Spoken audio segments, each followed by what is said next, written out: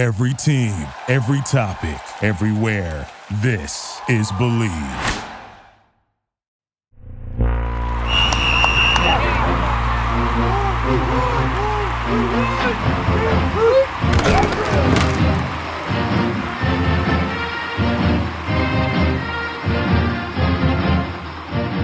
Hello and welcome to the Believe in Vanderbilt Football podcast on the Believe Podcast Network. In the Music City, I'm Matt Perkins. On tonight's show, I have the pleasure of being joined by not one, but two Corys. You guys all remember Coach Corey Burton from episodes 1 and 2, where we discussed the two new coordinators at Vanderbilt. But today, we've also got Coach Corey Phillips, recruiting coordinator at Vanderbilt University. But like always, before we get started with the show, we have to remember to... All right, let's get started. Coach Phillips, thanks so much for being with us here today.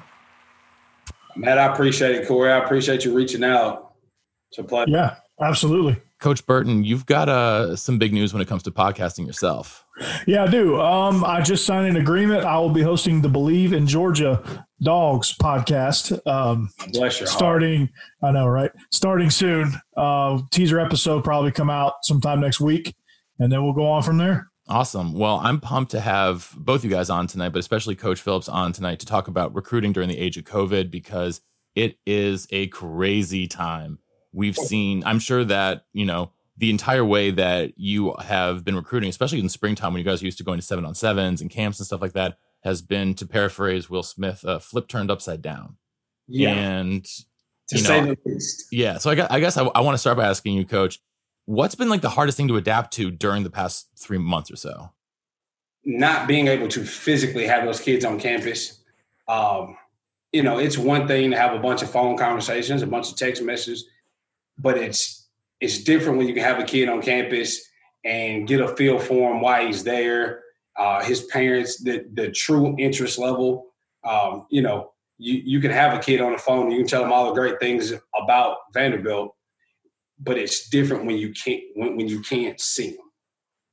Yeah, I can imagine that. And you guys are, I think everyone's doing virtual visits now. Virtual visits are the big thing. And so what does a virtual visit look like? So if I'm a 2021, 2022 kid who's interested in Vanderbilt and the feeling is mutual, I'm going to have a virtual visit. I'm seeing all these kids tweet out about, had an awesome virtual visit today, like they were going on an unofficial. What does that look like if I'm a kid going on a virtual visit? That's exactly what we wanted to mimic. We wanted to look like an unofficial visit when you say, hey, Coach, I'm coming up. Me, my mom, my dad, my sister, my grandma, and FYI, I'm also my grandma's. We want it to look like a day with us. You're going to meet with academics. We're going to send you some things on the front end where you see campus. You see the weight room, you see Vanderbilt, and then you're going to meet with our academic counselors. You're going to meet with player development. You're going to meet with, a position, your position coach, the head coach, the coordinator. I mean, it's a day with Vanderbilt football. So it's basically like you're going through and having like Zoom meetings for whatever, 15, 30, 45 minutes, whatever, depending on who it is that you're talking to. That's really interesting. It sounds like going through the car wash when you have to do like a radio spot or something like that at ESPN in a lot of ways. That would be very complimentary. It's like, because it's a lot of, you're interviewing them, they're interviewing you, and it sounds fascinating. I assume there's a lot of like pre-made videos and stuff like that to show off the campus that y'all have to show them as well. Correct. They get to see campus on the front end. You also don't want to bog down your time. Those parents have taken time out of their work schedules from home or whatever it may be. The kid, he's got a lunch break from, his virtual schooling. And so you don't want to, monopolize their time. So you give them some stuff on the front end. And, we send out some things where the parents can kind of get an understanding of what Vanderbilt is, and some of the frequently asked questions. And then, once we get on, we go from there. And then it's good for the parents to have, questions on the front end. So they're not hearing things for the first time. They've kind of read over it and seen it. Oh, Coach, well, I read this when you sent this, so I've got this question. So a lot of it is actually doing kind of like the pre-visit work then. Correct. There's a lot. So Corey, what are some things that you guys are going to, as we move out of the lockdown phases and we get more towards normal, are there anything with the virtual visit structure that you're going to keep as things get back to normal?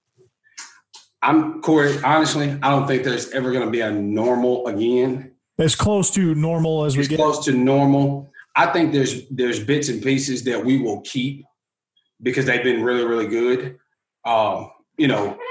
We're always evolving, and that's what good staffs do, is continue to evolve. And so we'll keep some of these things we'll keep, and then some of them won't be relevant to having kids on campus.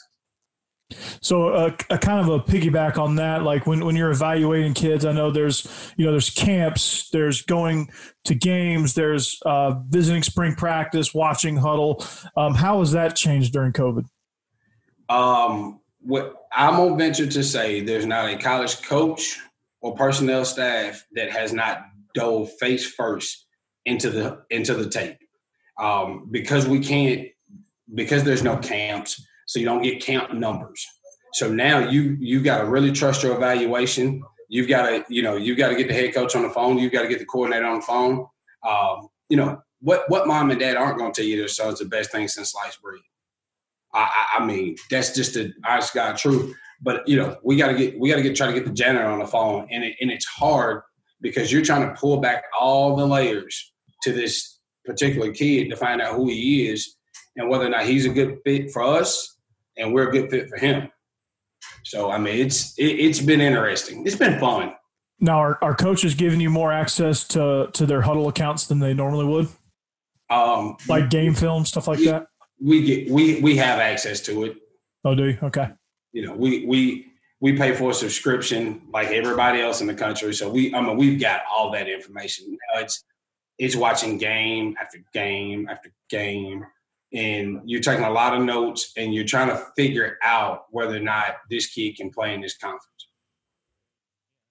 Because one of the things, obviously, when you're recruiting, whether it's Vanderbilt or anywhere, is you're not just recruiting to, as a football player, you're recruiting as a student athlete. And someone has to fit in the culture, not of just the football team, but of the university. And I would imagine that's even more difficult to do over Zoom because, like you were saying before, like you don't have the ability to see the kids face to face and you would see how they interact with the current team members.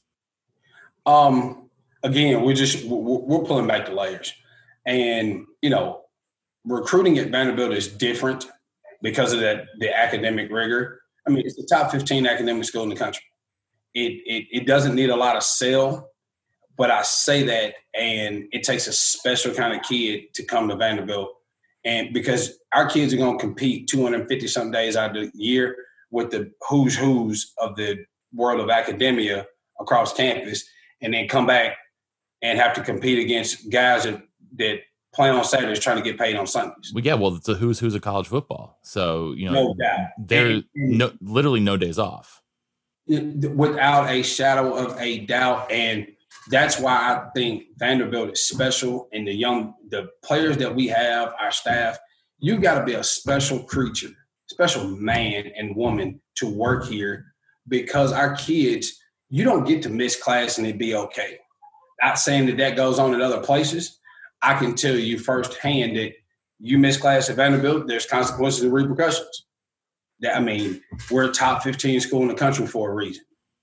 Yeah, absolutely. And so I would also imagine, talking about, and so through the recruiting process, you're building those expectations with the kids and those standards and those norms of, if you come here, you better be ready to work. You better be ready to go to class every single day because you're not going to be able to afford to slack off in the classroom, on campus, and things like that. How has your sort of communication, especially with the incoming class, changed? Because I imagine that, typically during the spring, they're sort of, really ramping up for summer ball, but, they don't have the same resources that they are usually having when they have, a gym at the school or whatever. Man, I'm going to be honest. Our messaging hasn't changed with those guys. And it kind of goes back to what I said. We recruited a special class, a bunch of special kids. They knew that the expectation walking through the door because they've already done those things. we've got kids that come in with a strong academic background. Now we just surround them with the resources to be successful at Vanderbilt. And I know I said top 15. We've got enough resources that all you got to do is dive into them. You're going to come out on the other side with a degree. Mm-hmm. And absolutely. Yes. Are there going to be some hard days and some hard classes? Of course. It's supposed to be hard. It's college. It's school. It's not going to be easy. But our guys embrace the challenge. We've got a head coach that believes in academics, and our academic support staff, our staff, player development and academics do a phenomenal job with our guys in resourcing them. You need a tutor? Let's get that. Let's make that happen. Hey, you got a paper coming up next Wednesday, and it's the Monday before, the week before. Hey, we're going to make plans ahead so we're not, playing catch up. And our guys dive into it. I'm sure. Now, as far as supervision goes, Corey, with all the academic stuff, you got your academic support team, but on the staff, Coach Mason, how does he divide up academic responsibilities? Does it fall on the GAs? Do you and your staff take some responsibilities? How does that work? Well, we've got a player development department that they have game plan meetings that don't do anything with football. It's, hey, for the next 5 days, this is what you have in front of you. How are we going to next 7 days, how are we going to knock these things out? Hey, where are you on this paper? Have you met with this tutor? It's a game plan meeting that they have weekly. And then we get weekly academic progress reports. Those get dispersed to the coaches. The coaches are having non-football conversations. They're having very intentional conversation about, hey, you got a 90 on this paper. I'm proud of you. Hey, this is due on this day. Make sure we stay out in front of it. Our coaches are having those conversations. And then the head coach, he'll show up in study hall and just look around. May not ever say anything. He's just going to look. He meets with our academic support team. So there's an open line of communication at all times. We kind of hold your hand from the moment you get here to the moment you leave. Well, I think that's it's the same way to say you're setting them up for success. Correct. Yeah, exactly. And so, speaking of setting up for success, you guys have 2 new coordinators this year, Coach Fitch, Coach Roof. And so without really, you guys had a couple spring practices, I think, before everything got shut down. But what has been, the biggest, I guess, difficulty? Has that been especially difficult because you have 2 new coordinators and are instituting 2 new systems? I think the biggest hindrance and difficulty is not physically having our guys. But if you ever meet Coach Roof and Coach Fitch, you fall in love instantly. These dudes are absolute rock stars. And they've done a good job of when coaches have a lot of time to meet with our players, they're maximizing the time. They're able to get installs, but more importantly, they're able to just listen to our guys and hear from them. And with everything going on, they've got a kind of a safe haven to talk about whatever the case may be. But both of those guys have done extremely well and just embracing, hey, I got here. We're in the middle of a pandemic. Hey, this is how we're going to function moving forward. And they've done a good job, and our guys have embraced it. Now, since things are starting to return, they're starting to let players back, what have you guys done in the return to campus to ensure that they're healthy and they're you're getting plenty of tests and all that stuff? Talk about that. So we do not have all of our guys back, and that's intentional. We staggered their arrivals in groups, so we didn't have a mass, arrival of a bunch of guys. We're going to practice social distancing, and we required them to get tested before they left. We're going to test you again upon 2 days after arrival, and we're going to take all the precautionary measures we can. Checking temperatures every day, hand sanitizer, mask, name it, we have it. And, the biggest blessing of it all is we have access to the medical center. and those experts and those doctors that are able to, hey, y'all might want to look at this, or hey, you need to do this. Hey, this came out in the NFL yesterday. Hey, let's incorporate that. And Coach Mason's very well connected, so he knows countless people that he can call and say, hey, what are y'all doing? And I feel like Vanderbilt's going to be one of the pioneers for do it the right way. This is the way it should be done. Yeah, I can certainly hope so, and we can hope that the rest of the SEC and college football fall in line with that too, because I think we're going to see very different responses, obviously across from state to state. We're hearing. I guess that would be the biggest thing I'd be concerned about for the fall is that Tennessee allows the games to happen, but in Kentucky, they've got a different government. They may not allow games to happen. So obviously you guys just have to kind of take it day by day now, but have you guys started thinking about those kinds of contingency plans for the fall? We've got a rock star for an athletic director, so I would imagine that Candace has thought of everything, and she's got a think tank around her that they're going to bounce a lot of ideas and figure out what works best for us in different situations. And, it's going to be a fluid process because there's going to be a lot of people involved. A lot of different states making those decisions. Yeah. Yeah, absolutely. Yeah. So speaking of the incoming class, you said you guys are staggering the guys coming back to campus. Now, is that by age, by position, by how'd you guys figure out who to bring back when? It was a combination of things based on where they lived and what year they were, and it was they used a bunch of different scenarios that we figured would work best for our ball club. Yeah. So, and then I guess you guys have a couple of incoming freshmen that are expected to make a lot of noise, but they're going to be, like I said, having to adapt to a new playbook. Are there any guys that you can? Obviously, we're not going to talk about specific guys you expect to do well, because we expect all the guys to do well. We hope they all do well. So I know I'm excited about a bunch of the guys, but do you think there will be space for them, these incoming freshmen, true freshmen, on the 2 deep? I do. Competition breeds success. And this is a really, really edgy, competitive bunch. And I fully expect those kids to come in swinging. No, make no bones about it. I expect them all to come in and swing and shoot their shot at being in the 2 deep, maybe the starter. But I also believe wholeheartedly in those old guys.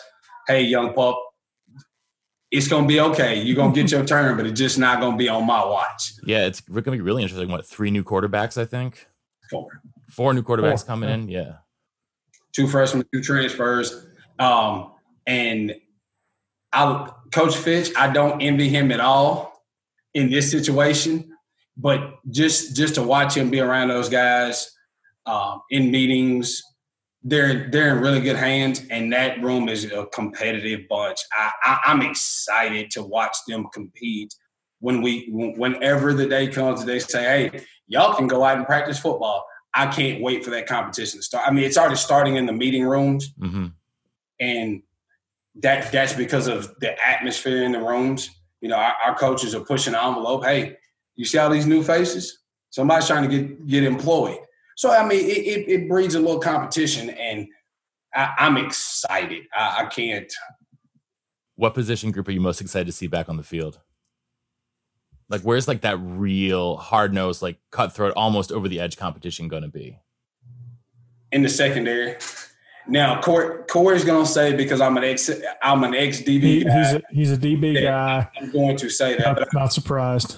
I'm that group, and then the quarterback battle. But everybody loves a good quarterback battle. Of course. Who doesn't enjoy that? The secondary guys, just because I like to watch those guys compete, because they're not only competing versus receivers, they're competing amongst each other. Mm-hmm. Who can get their hand on the ball first?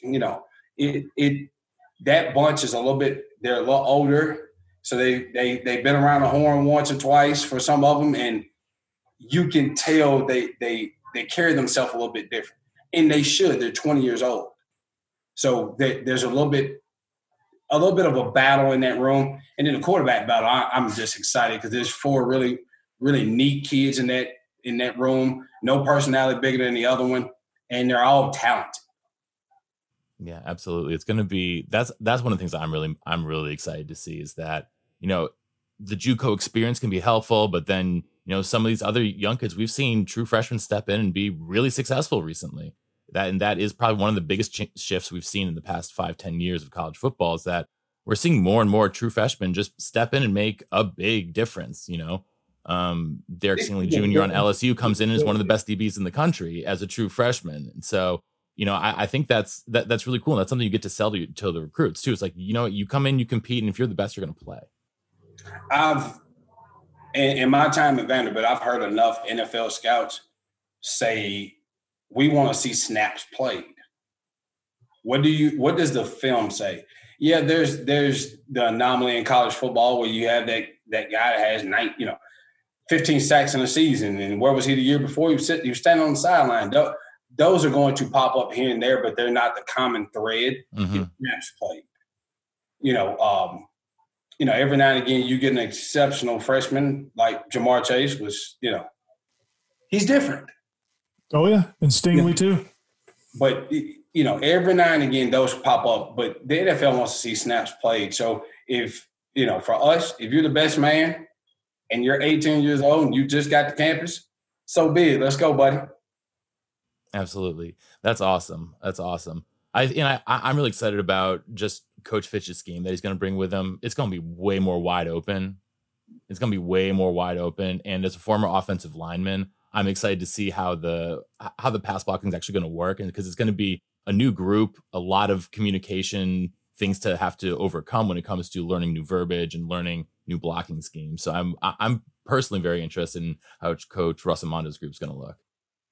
I can say this, and having been around Pete since he got here, Coach Mason is big on our coaches being teachers, and I'm a firm proponent of that because if you can teach, you can coach, and you got to be able to teach an O-lineman where his eyes need to be. You got to be able to teach a quarterback, hey, here's your progression, and just listen to those guys talk about football, X's and O's. They're teachers.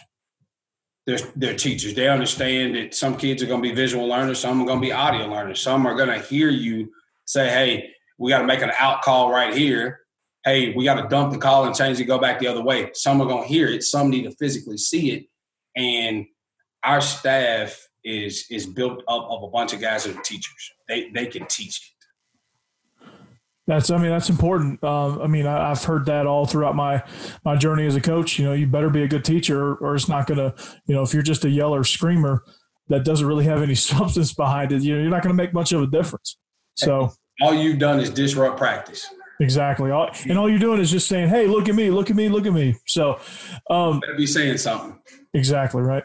It's not just the F word. But the last thing I'll finish this up with, Corey, is in the news you hear all these people getting hired, quality control analysts, and a lot of people are sitting there scratching their head going, okay, what's the difference in these two off the field type roles? So tell us, what's the difference between quality control and an analyst?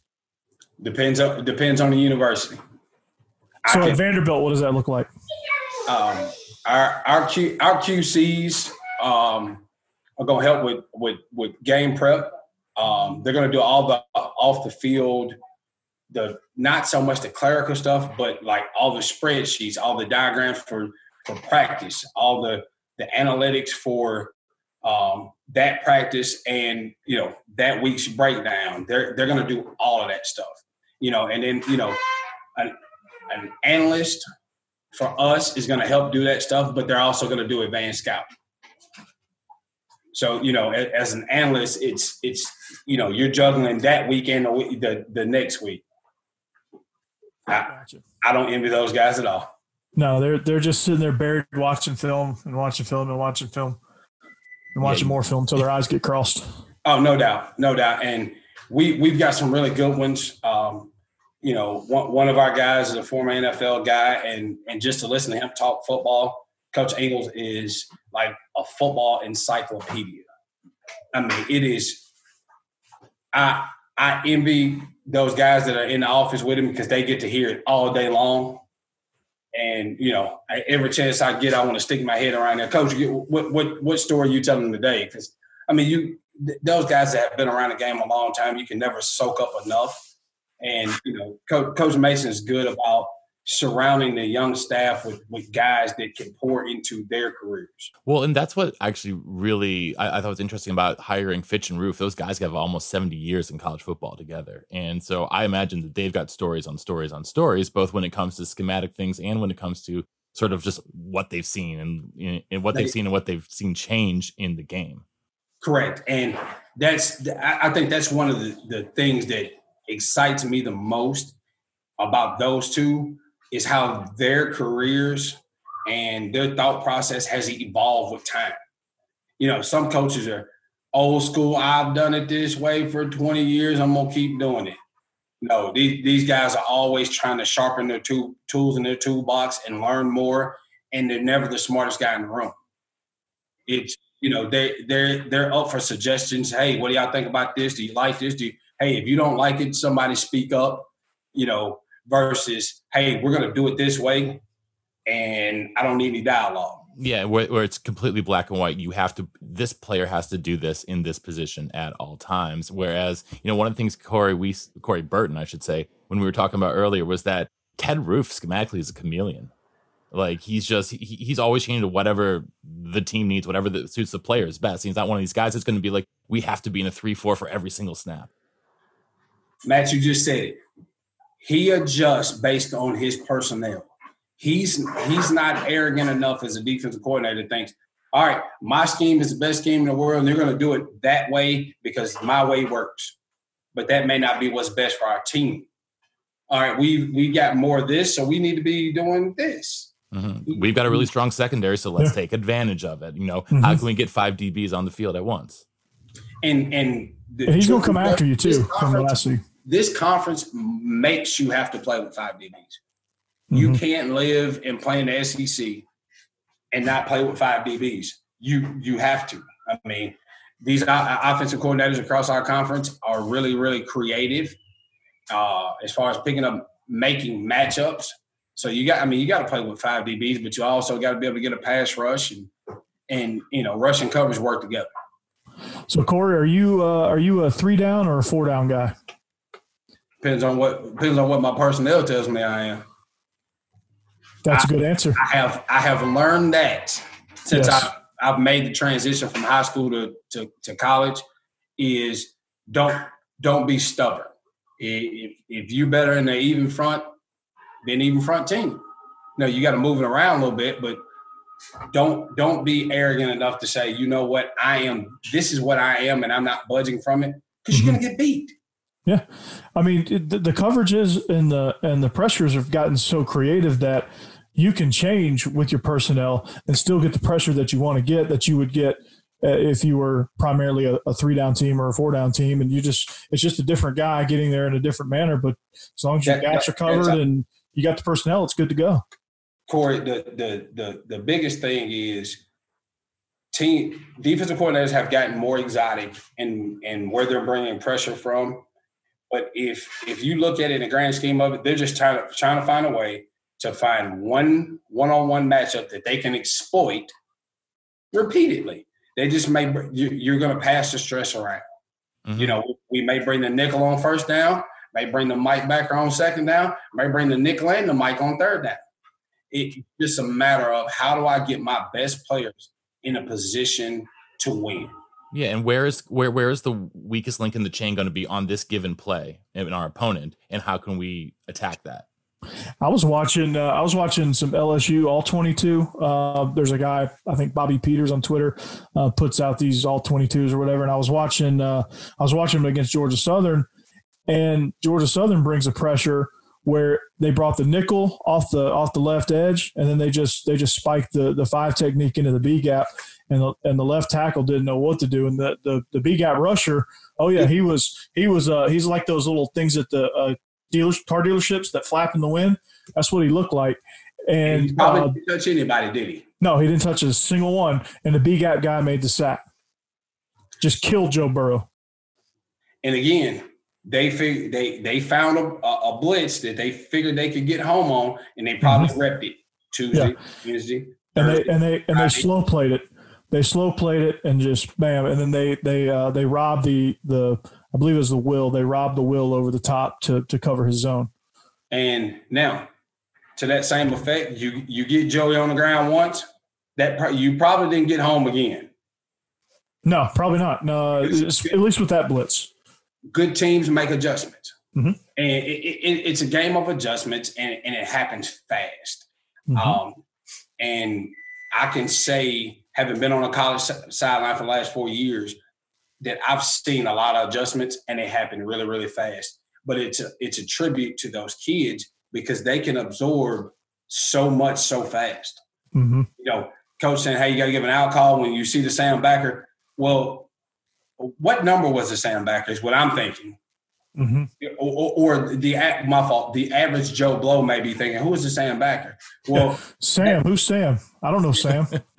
That tackle knows exactly who he is, what his number is, probably what he ate this morning for breakfast, mm-hmm. What his girlfriend's name is. The back knows who he is. Hey, we got to make an out call. It happens that fast. Mm-hmm. And then, the faster your offense plays or the faster the other team's offense plays, these adjustments happen really, really fast. The time on the sideline is very vital. Mm-hmm. It's how much can we get adjusted, calm everybody down so we can go out and execute again. Yeah, you've almost got to have that selective amnesia where, okay, the bad stuff happened. We got to forget about it. Let's move on. You got your 10 seconds to throw your tantrum and let's go. Again, play one play at a time.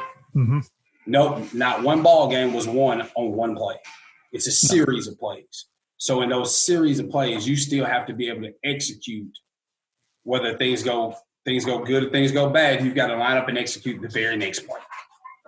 Exactly. And we've got a head coach that is extremely passionate, but he's very calm on the sideline. Never too high, never too low. Everything's in the middle. And he does a good job of being excited when good things happen, and when bad things happen, it's like, hey, let's move on to the next play.